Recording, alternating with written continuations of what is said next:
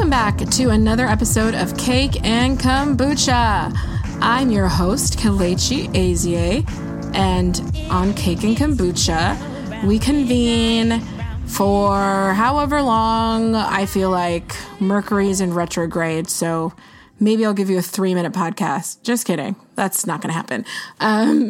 We talk about current events. We talk about what's going on in the world, on the blogs, the news, the covert news, the secret news, the black Twitter, the reality TV, all of the things. Today, I'm very happy to wish you a happy Halloween.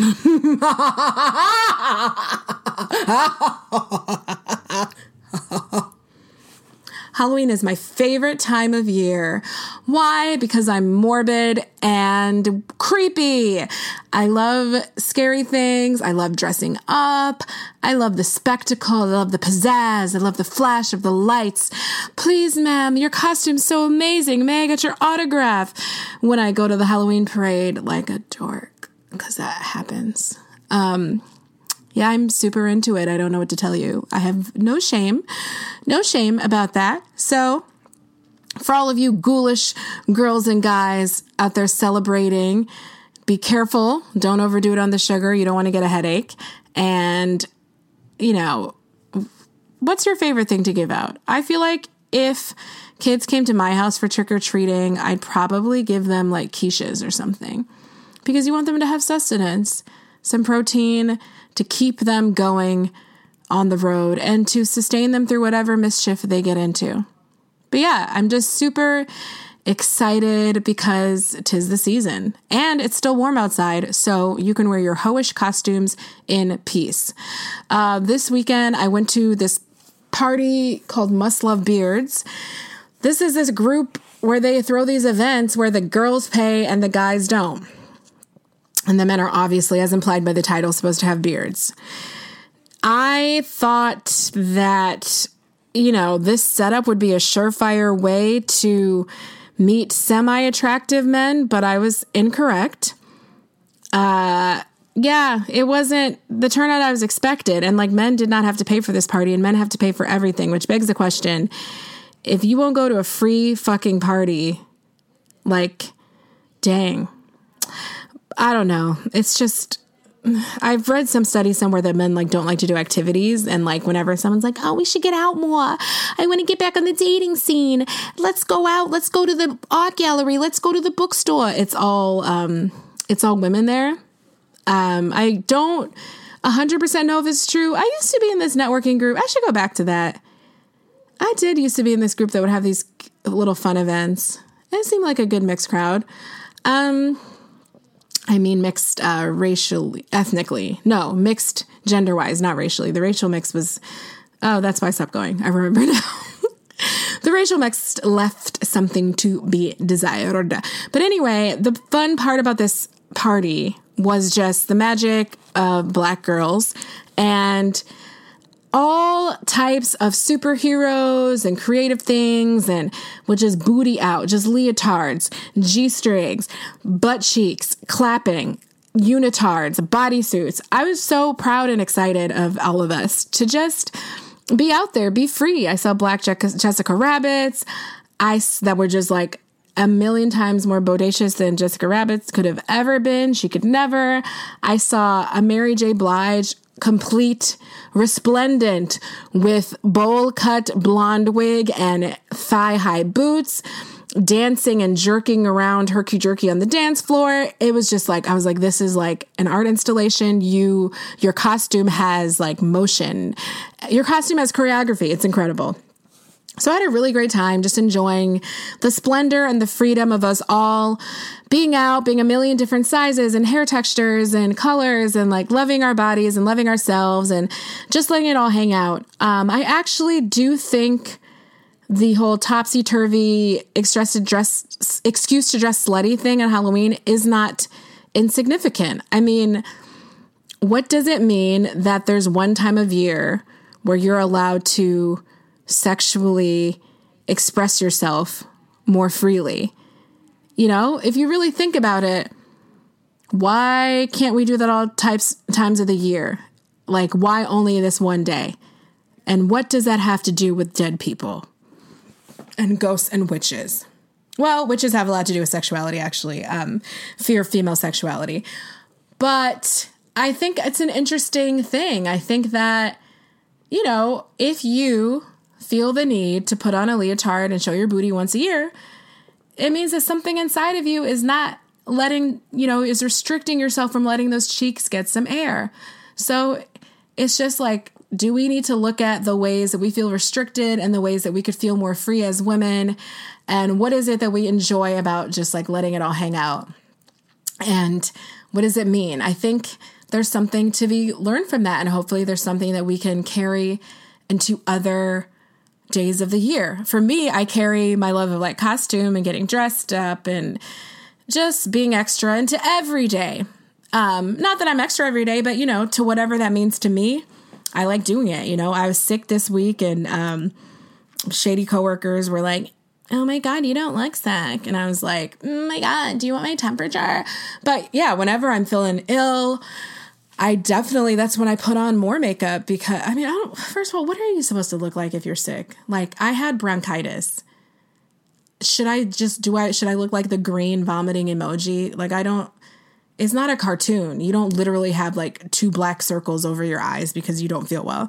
But anyway, I'm just going in on the things that we say just casually because like, what does that mean?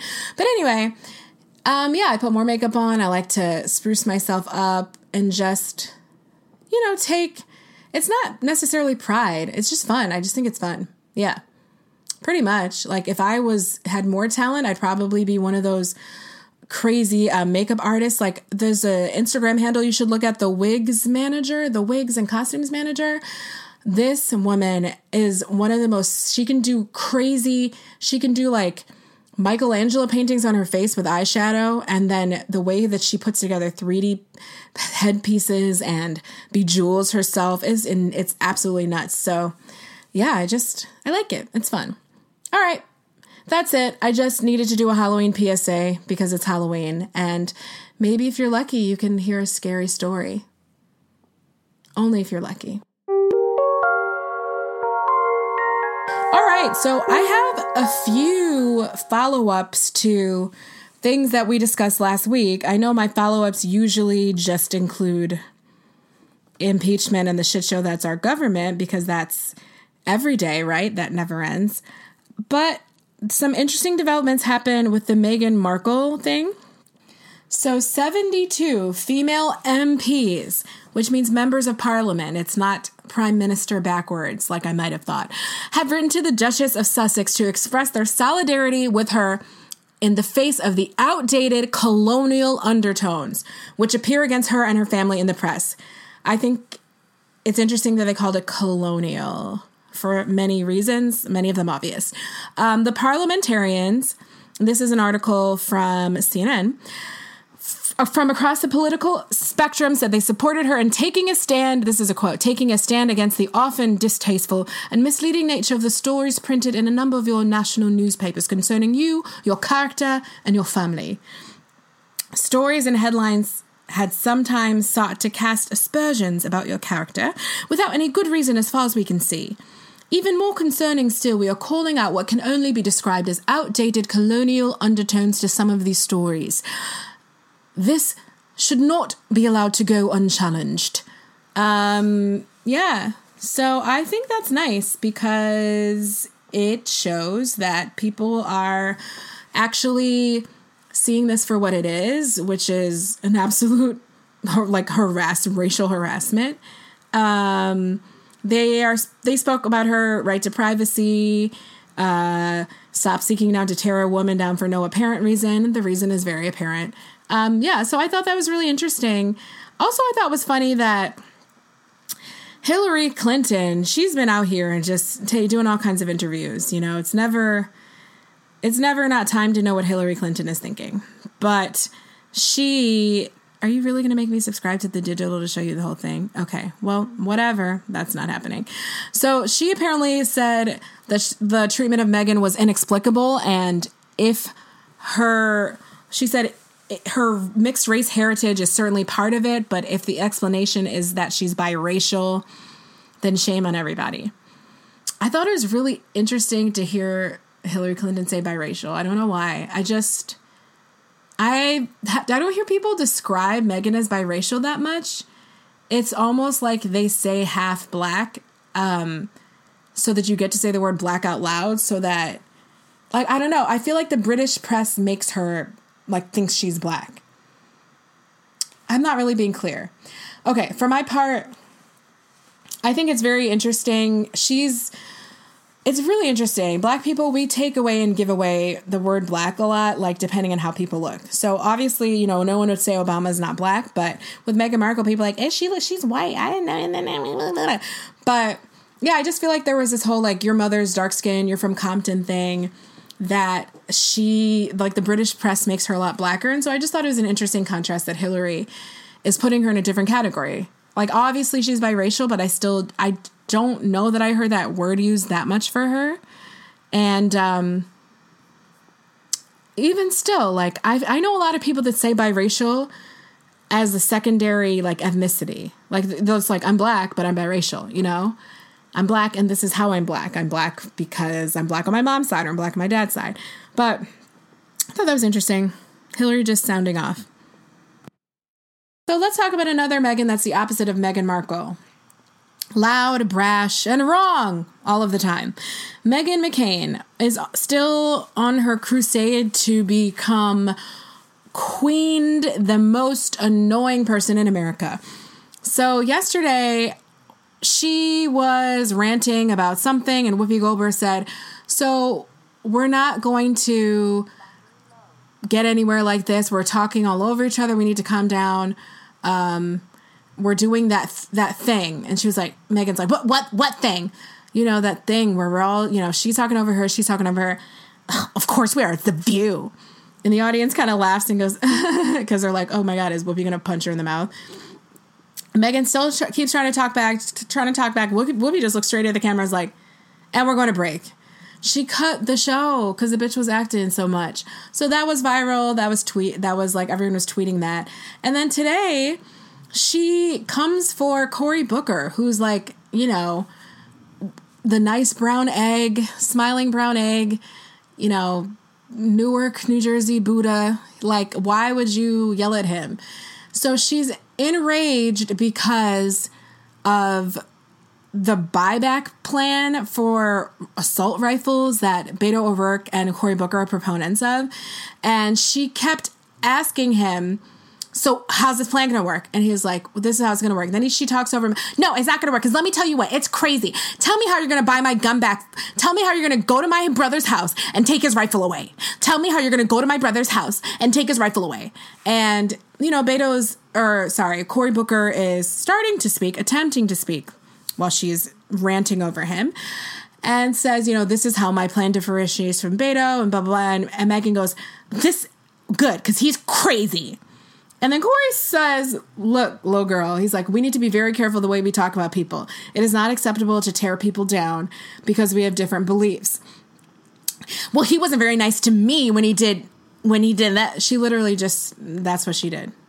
And Cory was like, no, Meghan, I know that you know that just because someone does something to you that's wrong doesn't mean it's right for you to do it to them. Oh, I'm not running for president. And tell me how you're going to buy the gun back. How are you going to buy the gun back? How are you going to buy the gun? How are you going to take the gun back? How are you going to take my brother's assault rifle away? How are you going to take my brother's assault rifle away? How are you going to take my brother's assault rifle away? That was a vocal warm-up. So Cory had the patience of a saint. So is Whoopi every day.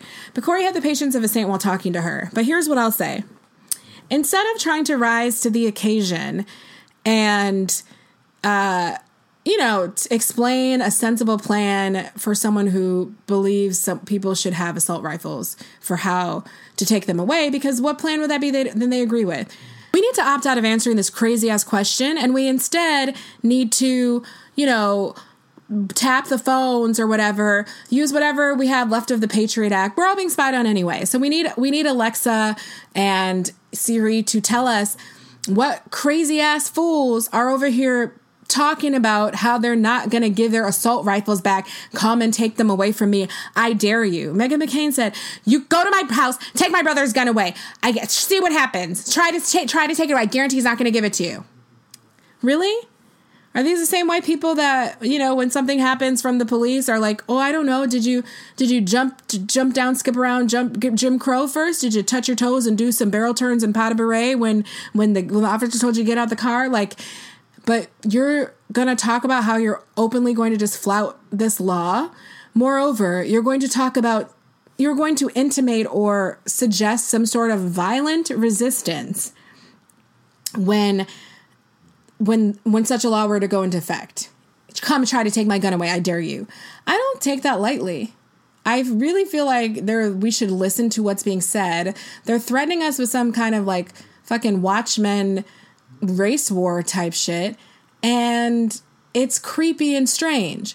So Corey and even Sonny Hostin tried to interject because Corey gave a long, you know, he said, you know, there's no more machine guns on the street. There used to be machine guns. We got them off the street in the 80s. Damn, I really hadn't considered that. But I guess like Machine Gun Kelly. Sounds terrifying. For some reason, like when I thought about the 80s, and then I just got this image of like G.I. Joe, Killer Tomatoes, and like Ninja Turtles with ammo strapped across their chests. I know those are cartoons of the era and those are my touchstones. Anyway, he went into this spiel about how we did that, we can do it again, and it's, to not his credit, just too much based on how people are good and they're going to do shit. And then he started talking about how important it is to his community, how he's staunched the blood of a kid who's bleeding to death and watched someone's head explode. And, you know, Corey, I gotta say, she don't give a fuck about your community.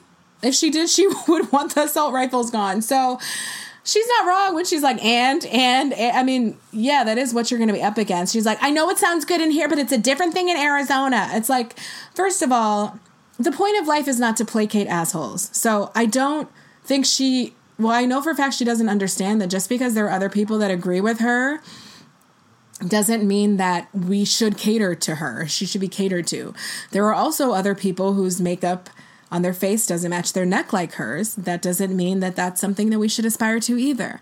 So I don't really get the whole persecuted, aggrieved, and victimized situation that she always puts herself in.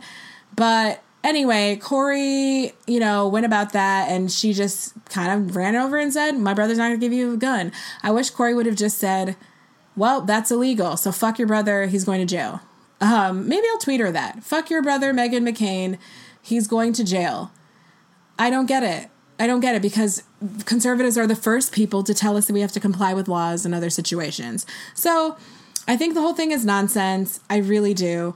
And I have to say, like, I can't wait till this paranoia of cancel culture is over and we talk about the real victim culture. The real victim culture is not activism. It's not people writing think pieces and essays. It's not, you know, demanding apologies. And it's people not being able to take that and people thinking that if they're not the most popular person in the room, if their opinion isn't the most popular at that moment, they're being bullied, they're being attacked. Meghan, you're on a national platform, you make millions and millions of dollars, and you've literally done nothing to deserve it except be the daughter of someone who's famous, a decorated general. So I don't understand why you feel like you are owed anything. And I don't understand why you feel so victimized. So that's just something I've just been thinking about that, throwing that in. I saw that Jaclyn Hill, the makeup artist, she was canceled for Halloween.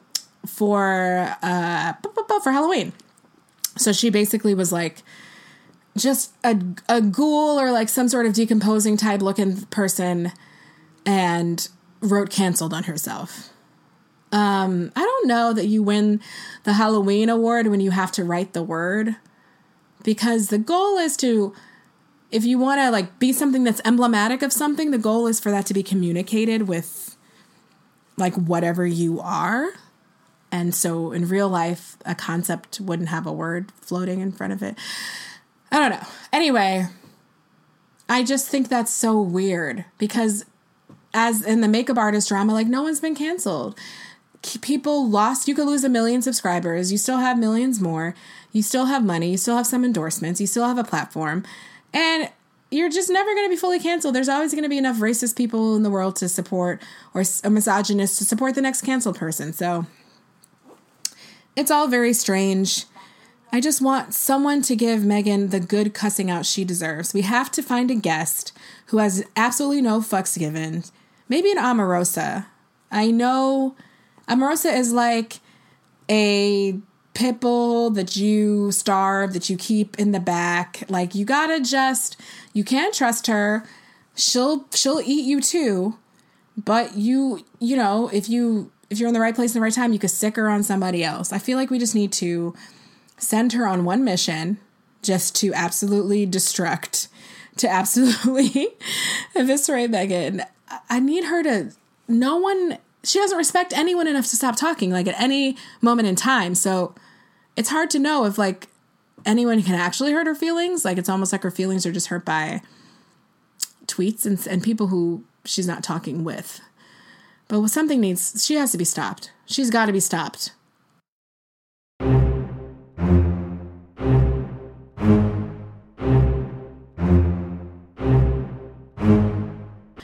Okay, a word. I've been thinking about whether to delve into the Cynthia Erivo as Harriet Tubman issue, because I usually don't talk about things that involve people I know by degrees of separation, which this does, because I know friends of hers, blah, blah, blah, like actors, we all know each other. I know some of the people that, like, helped make the movie, blah, blah, blah. But I think I can say it pretty concisely. So, first, to address the broad arguments that people... Okay, well, let me start from the beginning. There's controversy over the casting of British actress, Tony winner for The Color Purple, Cynthia Erivo, in the role of Harriet Tubman in this new Harriet Tubman biopic. The controversy is two-part, multifold.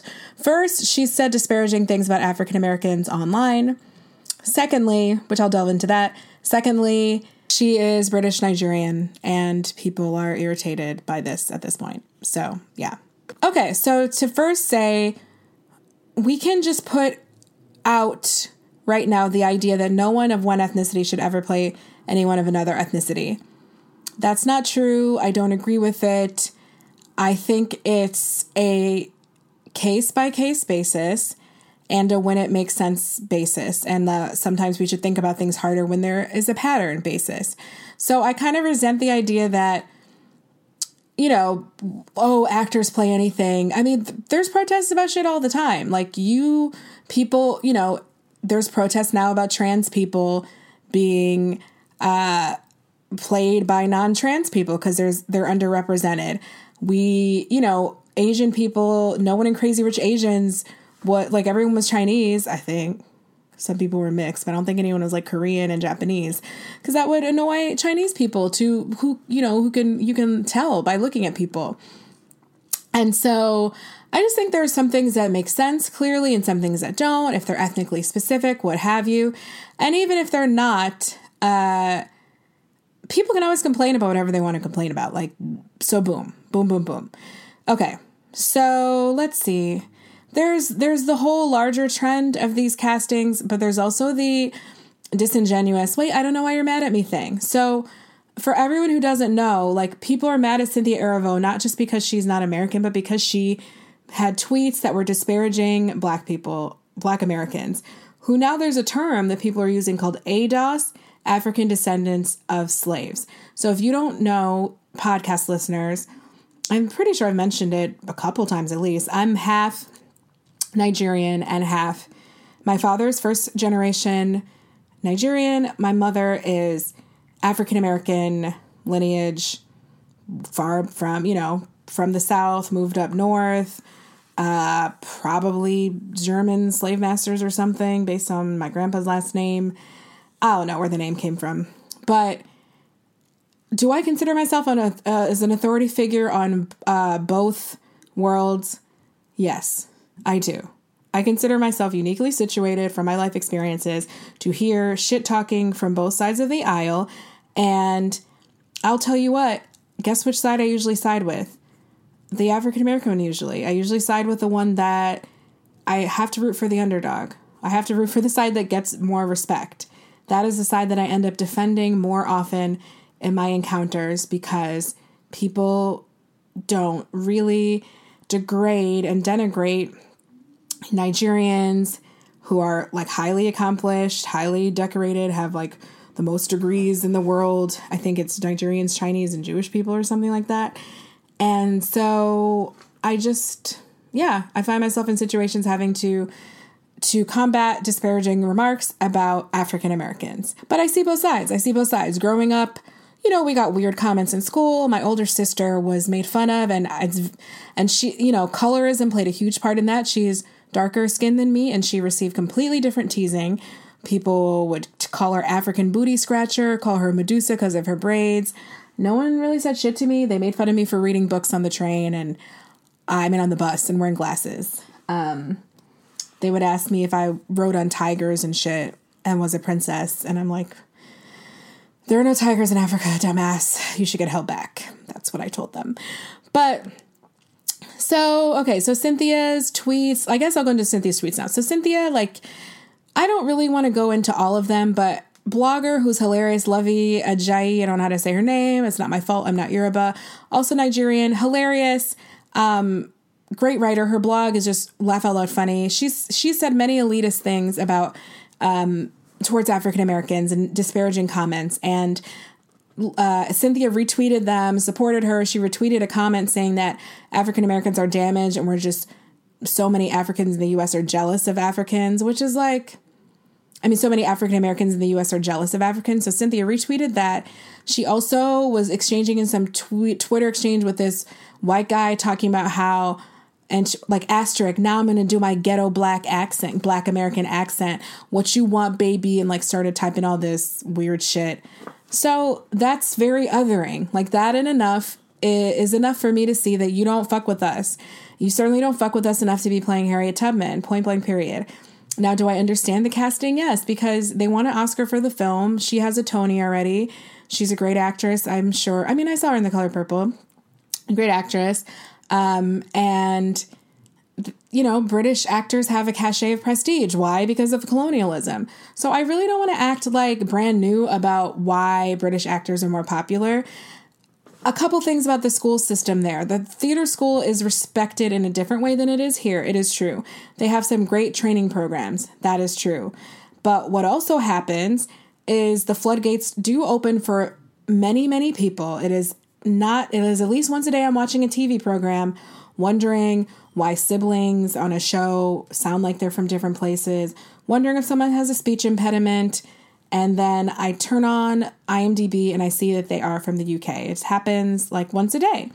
That's just what it is. I have considered maybe I should put on a British accent and pretend I'm a British Nigerian. It's a thing.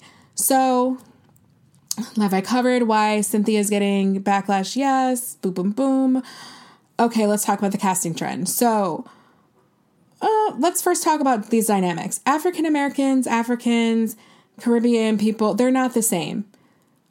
Just because we're all black doesn't make us the same. Just the same way, all white people aren't the same. White people commit genocides against each other. White people have massacres against each other. I'm going to bring in reality TV because, it's life. Reality TV reflects life. On 90 Day Fiancé, the way Tom talked about, the guy from England talked about his girlfriend's twin sister's boyfriend from Albania. He's like, I don't want to go to Albania for vacation. We're on completely different sides of the world. We have nothing to do. I have nothing in common with him. I was like, word? So yes, while we're here, Euro trip, yay! People in England are talking about, I don't have anything in common with those fucking Albanians. It's the other side of the world. Bitch, it's not. It's a 2-hour plane ride. That's a crazy statement. But that's, So why is it that as black people, we can't have allegiances to certain countries? And I'm not saying that it's a good thing to be, super country specific, especially when Africa was cut up with fake political, fake borders that colonists drew on there, which linked certain, we would have been linked with our ethnic groups and said ethnic groups are chopped up in different countries and people are put next to each other that normally wouldn't have interacted and wars start and things like that. But Black people are human. We're not less than human. We're not more than human. We are not noble savages. We don't have to be better than anybody else. We shouldn't have to be better because of all the shit that we're put through. So we can be petty and we can be from different countries, and there's just no reason to think that like our different countries would all get along. We have a similar experience of being Black somewhat, but we also don't. There's a huge difference between coming to this country as an immigrant or growing up here. And there's a lot of misconceptions about, you know, the immigrant story it's huge to be displaced from your family, to have them be in a different place, to not know if you're ever going to see them again, the pressure people have, the way they sacrifice, not speaking a language, experiencing xenophobia. That's all huge. But still, many times when people immigrate here, it's the best and the brightest, and I'm saying best sarcastically. I'm saying it's the people that at least had more going on than the people who couldn't come. So, like, a lot of Black Americans here who live in poverty are kind of at the same, you know, socioeconomic and opportunity level, if you were to do it like proportionality, as people who are left behind in those other countries. And those other countries, they may have lower GDPs and things like that. But my point is just that there's people in America that can't read, you know, live in projects, are destitute, have lead poisoning, have dirty water supplies, and essentially live in an environment like completely police patrolled. You know, look at Baltimore, where the life expectancy for Black residents is like 35, and it's like 80 in the white parts of town. So when a lot of immigrants come here, there is a perception, when a lot of Black immigrants come here, they don't realize the advantage they have from being raised in a country that, even if it was colonized by white people, had Black presidents, Black leaders, and was majority Black. You just have a different frame of reference, and you are also received differently when you come here. I remember my dad saying that when he came here, he thought the N-word was for Black, like African Americans. Like, he didn't think it was for him. A very like dark-skinned Black man. And people would tell him like, oh, you're not like other Black Americans. Like, you have a cool accent, British accent, whatever. He was, you know, you're received with sophistication. So there's just differences. There's just differences. And I think it's very obvious that Black Americans are on the bottom of the totem pole in terms of not having the respect, in terms of the way we are portrayed in the media, in terms of culturally having been cut off the way that we were through the Middle Passage. Even West Indian countries that also experienced slavery, they are more apt to say, like, I am Jamaican, I am Barbadian. Is that how you say it? No, sorry, Bajan. You know, it's just a different thing. And I'm not saying that African Americans don't have a culture, by the way. I'm not Kanye Westing this shit. We have an incredible, rich culture. Like, our culture came from everything that we've been through. And our culture is the foundation for America. And by America, I mean the United States. No disrespect to the actual First Nation Native American people that were here first. So I just lay all that groundwork to say that we're different. Like, there's beef between us.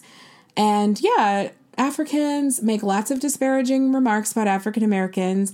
It's happened in my own family. There was not enthusiasm about my dad marrying my mom. I've heard members of my own family say stuff that was disparaging against African Americans in front of me.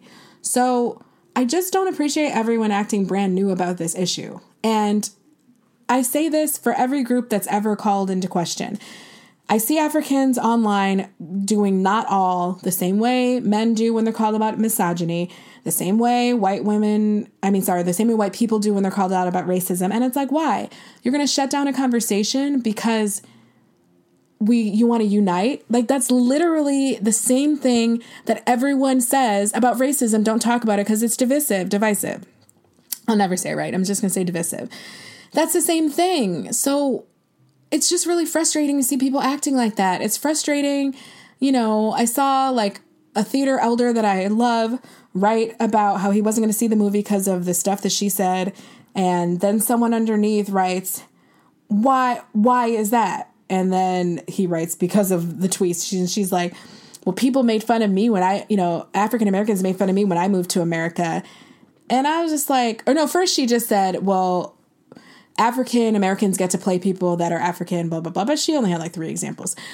The point is just, so what? That's like the white people saying, well, when I went to an all black school, they told me my hair was made of flax and wheat. It doesn't matter. Like, that doesn't, 2 wrongs don't make a right. Your being teased doesn't invalidate other things. And so that's just a general, very short synopsis of the inter-ethnic beef between different Black people around the world who we don't even live in the same place. Think about, like, what other race isn't even together in the same country and is supposed to make decisions, like, including the other country. I'm trying to imagine it right now. It's a really interesting situation that we Black people are put in that I feel like is not fair to us. So with that said, let's go into casting. All I'm saying is, if something looks like a pattern, it should be investigated.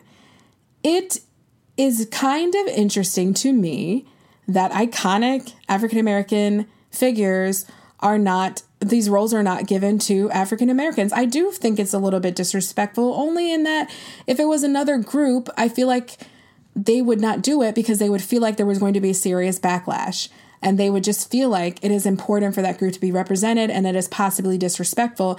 And we don't even want to take the risk of offending people, so we won't do it.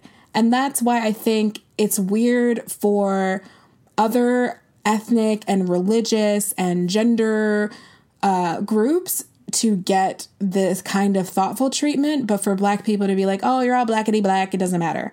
I think it's kind of strange. And I just think it should be investigated. I think it should be interrogated. If something happens a lot, it should be interrogated. Casting directors openly say they prefer working with British actors. Carmine Igojo, it might be Ijogo, I don't know. I remember when I was a kid and I saw her name pop up, I knew she was an Igbo woman, and she's a biracial, like, Nigerian and white actress from England, stunning, great actress. She was in the Sally Hemings story, and I was just like, oh my gosh, like, an Igbo girl is in this movie. Like, it's people like that I saw that made me know I could be an actress one day. But then when she went on to play Coretta Scott King in the Selma movies, so both those leads were played by British people, and they did a great job. I'm not saying that they didn't do a great job. That's also not the point at all. There's also just something to be said for the fact that I don't think it takes anything away from my talent or whatever to say that, like, more than one person can do my job. When you get to a certain level, you go to, when I go to musical auditions and it's a bunch of people, we all the Black women know each other right now. Everyone just sings their fucking face. We come out, we're like, girl, you tore that shit up. You tore that, we're not mad. We know it's going to be one of us because there's only one. It's not even competitive. It's just like, hey girl, like, we do what we do.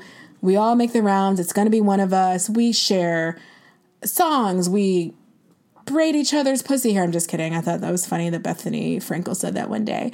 Do you want us to just braid each other's pussy hair? No, but we, like, help each other out. You need a lipstick, girl. You need this. You got this.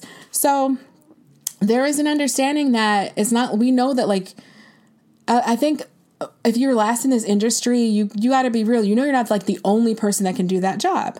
So when I say that, first of all, David Oyelowo is one of the best actors I've ever seen. Like, I saw him in Othello, and it was one of the best performances I've ever seen.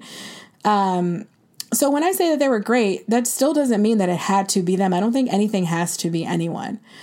And I don't think someone like, yeah. So if nothing has to be anyone, that means it could be someone else. It could not, but the could not part is also a thing too. So that's why when I talk about the decisions that go into, like, maybe we shouldn't do this, I just feel like certain consideration is not taken for on behalf of African Americans. And that's enough. That is enough to start. That's enough of a place to start. You can start with the fact that people feel upset, that people feel some kind of way, and then ask yourself, is what they're asking for so ridiculous? How many biopics of Harriet Tubman are there? 0. How many, biopics of Martin Luther King were there before? Is it really, really a huge ask to have certain figures played by African Americans? Is it a huge ask? You would just think that someone would be like, yeah, maybe for those, because I don't see people protesting other things. I didn't see people protesting Get Out and stuff. Okay, I'm being facetious. Obviously, Get Out wasn't a huge thing until it was a huge thing, but it's not true that people protest every single one. Now, the people who I can tell you are irritated about every single one are Black American actors, because we talk to each other. And yeah, it's annoying. People overseas are, oh, we don't have enough work overseas, so they come here and they move to the top of the line, and we it's, how is that not going to be irritating? It's irritating because it doesn't go the other direction. I love London. I would love to go over there and make my way, but they don't do that way. You get to the end of something, get to the end of final callbacks, and I know people this has happened to, and they're like, oh, you're not British? Oh, no. So just based on the fact that it's not a two-way street is enough, just based on the fact that being African American doesn't have cachet here or in acting in other markets, that's enough for you to be pissy. It's like, if your ethnic group and your background and your particular mix of who you are doesn't make you cool in your own country or anyone else or anywhere else, it's just a sucky feeling, So I would just ask for self-awareness on the part of some of these British actors. You do what you got to do. I'm not saying I think anyone would turn any role down. I do think it's very embarrassing. I personally don't do well with just straight up contradicting myself. I get embarrassed and paranoid. So it's hard to imagine myself being Cynthia right now, because it's just just knowing the amount of hate that I was going to bring on myself, having tweeted those things. And then she's also tweeted she's sick of playing slaves and victims and stuff. Obviously Harriet Tubman is nobody's victim, but sick of playing slaves. It's just kind of weird. But again, no actor is going to turn down a chance to win an Oscar, and we might end up pushing her to be well, fuck niggas, and my white audience loves me. This is the world that I do movies for. These are the movies I'm casting in. That could be her career. And she has to have a career. Everyone needs a career and needs to have the best one they can. So that might be what she does. I just think my main gripes, if I could be concise, and I'm sorry, I know I haven't. Oh, before I summarize, I totally let go of the Carmen Ejogo thread. She was interviewed with Selma, and someone had said someone obviously not African American, what is it with this trend of all these British actors playing these iconic African American figures? And she said that, I didn't grow up with posters of Martin Luther King and stuff on my wall, so I guess I'm just more detached from it. So to me, it's just an acting role.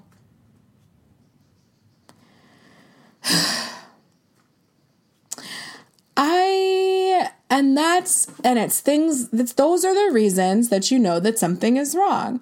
So Black people were just I'm too emotional to act properly. What the fuck? I say Black. in my head, I see it as Black with a capital B, meaning African American. But yeah, that was just a crazy statement. And so that lets me know we're into that dangerous territory where a privilege is being bestowed upon people. And then they get to do that thing where you look backwards and say that you deserved it and you don't have to question it. And that anyone who comes at you as a hater or just inferior in skill, that, when you start making up those kinds of stories, then there's an issue. Because obviously we equally credit actors for being incredibly passionate and diving into things and, having it mean so much to them, and it's their baby. And I put on Judy Garland's old shoes, and I slept in Oz every night to prepare for the movie, and I rolled myself in the rainbow, and then I was king of the Lilliputians. And yeah, we do the other thing too. So that is bullshit, that like being detached from something makes you a good actor. And so that's just the dangerous territory we're in, where we see a trend, we don't question it, and we tell everyone to be quiet and stop being divisive. That is the way everything, even incrementally, infinitesimally related to social justice, gets shut down. It's really disappointing because it's more proof that people are just people. They act the same way. Everyone acts the same way whenever they're called out about anything. Even me, it gets defensive. Even me, I've been defensive. I've had my own like moments where I've been called out for saying problematic shit too. And I also was like, damn, I just really want to get buck. But no. And I was like, fuck, this is how people feel. This is what happens. So yeah, I would ask for grace. I would ask for a little more thought. And I would ask for British actors to just be like, yeah, this is a great thing that's happening. And just ask questions about why you should come to another country and only work with each other. And really ask yourself if you think all of the Black people in this country suck. Like, we have top theater schools here too. And we have, like, there's Black people in them. You know, if you're coming from that, it has to be from the education-based part. We have people that are like grew up in the theater and did the whole like apprenticeship thing. I mean, we have our own acting traditions and acting schools in the United States.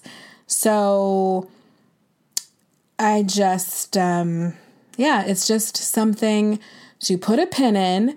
But the idea that there's no reason that Black people would feel any kind of way is just like, it's just crazy to me, because it's patently obvious that we don't all just like get along honky dory, and that the power dynamics skew towards the people in countries that are either all Black or did not actually have slavery taking place there, like the UK, having better reception in the United States.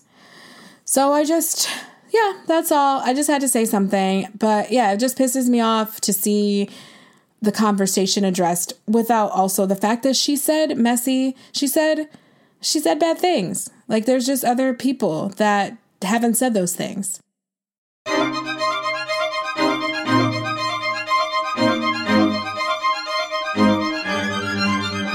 So to continue the rant of just meandering, sorry, working out some things I haven't figured out. Kanye West, you might have known he's on his bullshit train again, talking about abortion is a tool that has been, for like Black people have been tricked into or brainwashed into being Democrats. What does everyone, what like have they done for us? Food stamps. What have Republicans done for us? Like, is the idea that and I'm not really talking to Kanye because he's bipolar. I'm talking to all of Fox News, which is now playing segments of this long interview he did and adopting his statements and spreading them and being excited about them. So then am I to understand that Republicans haven't done anything for Black people because we don't vote for them? So like, we have to vote for you to do the policies first? Like, because Republicans haven't done anything for Black people either. So I'm just confused about how that works. I'm also confused because we have two major political parties in the United States. Dos. So you have to pick one. So we pick the one that is less racist, or even racist in a different way, but in a less open way. Like, I don't, like, what the hell, what people say that, and I see Black people online saying that too. Like, what is the other choice that you are presenting? I'm confused. So there's so much to be said about Kanye's bullshit, his self-hatred, his deep insecurities about his Blackness, which is very sad to see, and just should be a symptom of, America. Like, it's his fault, but it's also, how sad is it that we, how old is he? Like 42? That being born in the 70s could produce someone like that. I think that's just a sad statement for our country. But as for his new religious fixation, his church services, which the Duggars are attending, the Duggars, who like half of them are sexual predators, like this evangelical thing, these are not good people. Like, these are weirdos, and everything that he's doing, it's just so frustrating because it makes Christianity look bad, in my opinion. I haven't heard him say anything about the parts of Christianity that involve helping other people and not being a narcissist. And it's just strange that his Christianity, his brand that he's pushing, is now saying that Instagram is evil because it makes women put pictures up which tempt married men. So he thinks Instagram is evil and addictive, but he doesn't think that women are the victims of this, and that women who might be looking at each other, having terrible body images, getting surgery, going under the knife and dying, like any of these offshoots of that doesn't matter. It matters because it's tempting married men. Like, if you're being tempted by someone who's not even in front of you, that you would then have to DM, that you would then have to convince to meet you somewhere across the country, like, you're just doing too much. Okay? That is not, you want real temptation? No, that is not real temptation. That's a picture of somebody who doesn't know you and you don't know. Shut up. Also, your wife is Kim Kardashian. So there's that. He was on the show telling her that she needs, her Met Gala dress was too sexy. And it was just like, her dress was like barely, it was not sexy compared to anything else she wears. It's just tight. Like, all her clothes are tight. And I just think it's so strange. I don't even know how much to say because I'm really uncomfortable watching someone be unmedicated. His speech patterns are so erratic. There's nothing normal about what he's saying. But then it's like he talks about how he feels victimized because of his mental illness. He's victimized because no one around him is making him take his medication. Well, I guess you can't make someone take it, but it's just it's super awkward. It's super awkward. Everyone who goes crazy's first obsession is religion. That's what everyone on the train starts screaming Bible verses at you.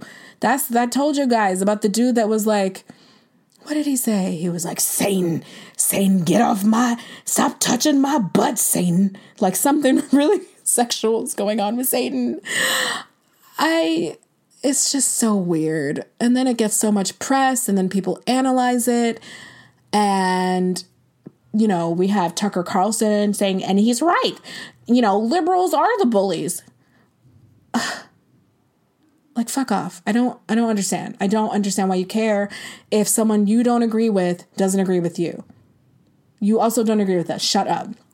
So it's really weird. It's sad, but I just can't help but notice how the Christianity part is all about him suffering and being persecuted. I haven't seen him donate to a charity. His t-shirts and merch that he's selling on his little Kanye church things are like, we're going for like hundreds of dollars in poor countries like Jamaica. There's nothing about helping people. I'm just like, as a metaphor, this Jesus thing is really falling flat. It's really falling flat. So, it's just so bizarre. He asked people to not have premarital sex while they were working on his album. Like, just don't be distracted. I just want y'all to just focus on this. I don't know what kind of pay. I don't know if it was hourly, but you're damn sure not going to tell me what the fuck to do when I get home from work. Okay. It's so weird. And I continually realize that I'm out of touch with how popular he still is because I listened to his singles. I never got into his albums. These weren't necessary for my life at the time. I'm like that sometimes. I can, respect someone's musical acumen and at the same time just not, be super moved by it. So I realize again, I'm not a stan. I don't have to grapple with any feelings of standum, but I wish he would be quiet. It's embarrassing. It's annoying. And it's just fuel to the fire. And it's offensive. It's very offensive to Black people. So he also said we're cultureless. So there's that.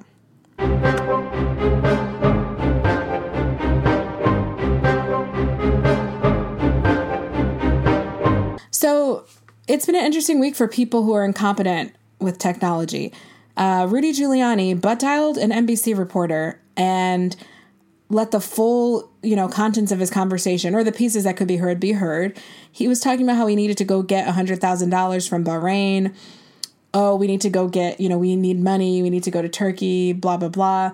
He was trashing the Bidens for a full 3 minutes. And he said things like, He did the same thing in China. He did it in Kazakhstan and Russia. When he became vice president, this is about Hunter Biden, the kid decided to go around the world and say, hire me because I'm Joe Biden's son. And most people wouldn't hire him because he had a drug problem. Again, that's not illegal. It just sounds like the way lots of people get their jobs, unfortunately. So I still am unclear on what exactly the gripe is. You want to talk about not quid pro quo? How about just nepotism is life? That's what y'all do. So he's a liar. I mean, that's nothing new.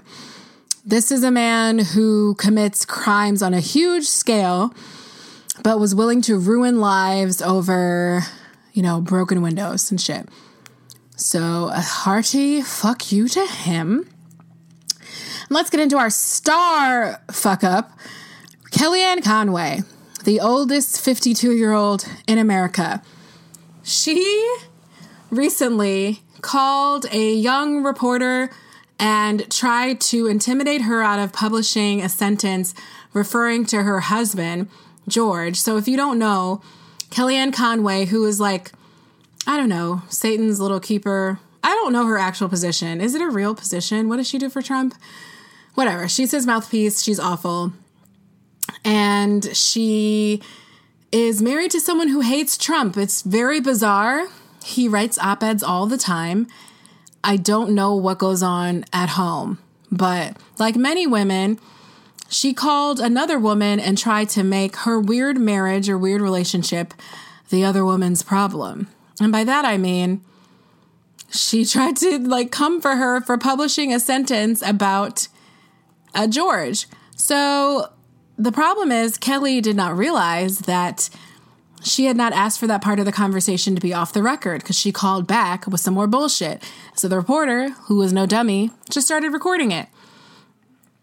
So the call is hilarious. There's the full 7 minutes is out there if you want to listen to it. Kellyanne is counselor to the president of the United States. Yeah. So when I said I don't know what the fuck she does, I still don't. Caitlin Yellick is at Washington Examiner. Let's see. So where did Conway said? Hey, Caitlin. It's Kellyanne Conway. So I'm just wondering why in God's earth you would need to mention anything about George Conway's tweets in an article that talks about me as possibly being chief of staff. Other than it looks like to me, there's no original reporting here. You just read Twitter and other people's stuff, which is why I guess why you don't pick up the phone when people call from the White House, because it's not on Twitter, it's not on cable TV, it's not real. Let's just pause. These people have their heads so far up their asses that the president who tweets what kind of bowel movements he's having, you work for this man and you're criticizing this woman about the state of journalism is spending too much time on Twitter. So she said, I'm just wondering why you would have or what would ever give you the idea that I'm, quote, caught in the middle of some of these Twitter feeds and the president of the United States. Who would be able to tell you that except for me? We've never talked as far as I know. And Yillick is like, yeah, we have never talked. I did cite the Bloomberg News article. And the reason I didn't pick up your call at the beginning is because it said it was from Egypt. In terms of mentioning George Conway, it's relevant context. Then she says, I know it's just for clicks, but you're going to have to give me a journalistic reason here, especially if you admit that you are repeating what another news source said. The president disputed that anyway. So it's sort of doubly embarrassing. There's no original reporting. If you're going to call yourself a reporter, let's see some reporting. There's no original reporting, and then it's just lazy. Respectfully, of course, it's lazy to talk about somebody's Twitter feed. Do you talk about people's spouses in your pieces? Because I've been looking around, I haven't learned a single thing from any of your pieces, and I'm just wondering if you routinely talk about people's spouses. And then she was so calm. The reporter was like, yes, my editor requires us to put in context about people's families or spouses when it's relevant. Why is it relevant here? George's position is what? That he's against the president and the president has attacked him back. So it's very strange. I wonder, I don't know how Kelly saw this as intimidating. It's not intimidating when you call me and just make up delusions. How is it not an interesting fact that your husband is the president's sworn mortal enemy? I mean, her husband, you know how some people try to dance around calling a spade a spade? Her husband is he's a racist, fat, deplorable fathead. He calls him names. He's not the whole like, I wish the president would have done stuff differently, or we need better like ethics and leadership. He's like, you fat, shitty, fat jerk, so it's real in the gutter. Like George pulls the punches. He comes swinging. He's swinging. So let's get to the part where Kelly Ann pulls the whole women against women thing, which is how I know that she's the worst human being possible. If I ever in life hear another person invoke feminism in that shitty way again, I swear it's just so infuriating. So what does she say? She just keeps going on and on. Oh, she says, let me tell you something as a woman. From a powerful woman, don't pull the crap you're trying to undercut another woman based on who she's married to. He gets his power through me, if you haven't noticed, not the other way around. And I'd be happy to talk to your editor. I've known your editor since before you were born. I'm just trying to give you a chance to explain why you think what you wrote qualifies as breaking news or reporting.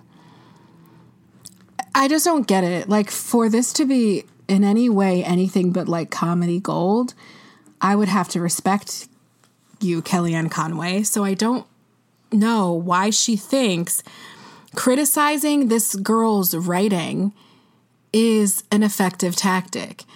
I mean, the reporter just says, I don't know that I have to explain that to you. I mean, she definitely sounds confused and taken aback. And of course she does. I don't think it's something that happens a lot. And it's just a lot of paragraphs. The bitch is spinning a lot of paragraphs at you. It's just a crazy thing. She's probably listening, and the moment she's wondering, is there going to be a part that's a real ask?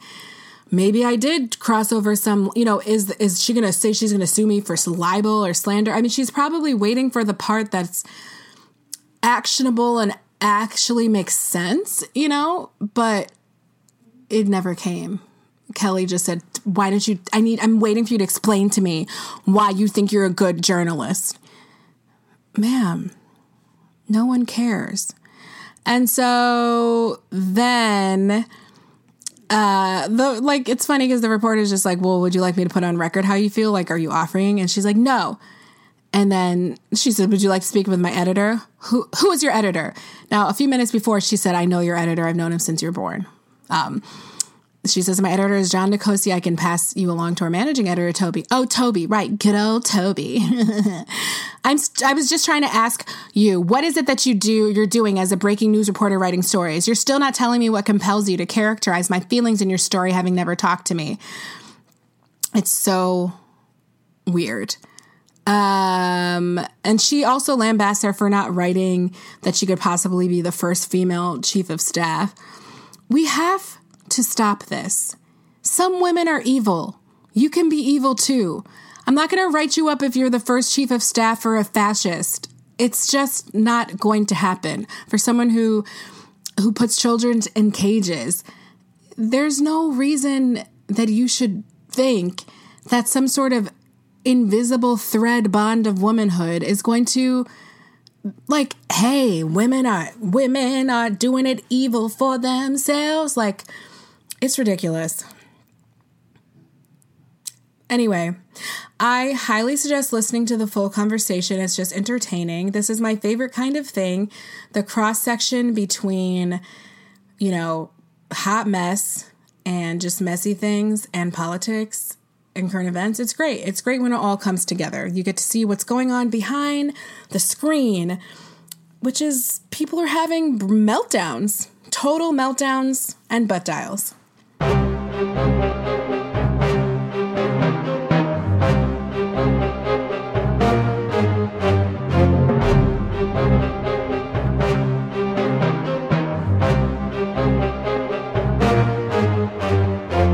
All right, y'all. That's it for another episode of Cake and Kombucha. Enjoy your Halloween. Be safe. And if you meet any spirits that have been reconstituted from slime or anything like that, just make sure not to walk through them. And if you do, some seltzer water will clean it right up. Okay. Ta-ta for now. Come back next week for more of Cake and Kombucha. Cake and Kombucha is produced and hosted by actress, writer, and singer Kelechi Ezie. It features music by the talented Melanie J.B. Charles. If you like what you hear, check out melaniejbcharles.com.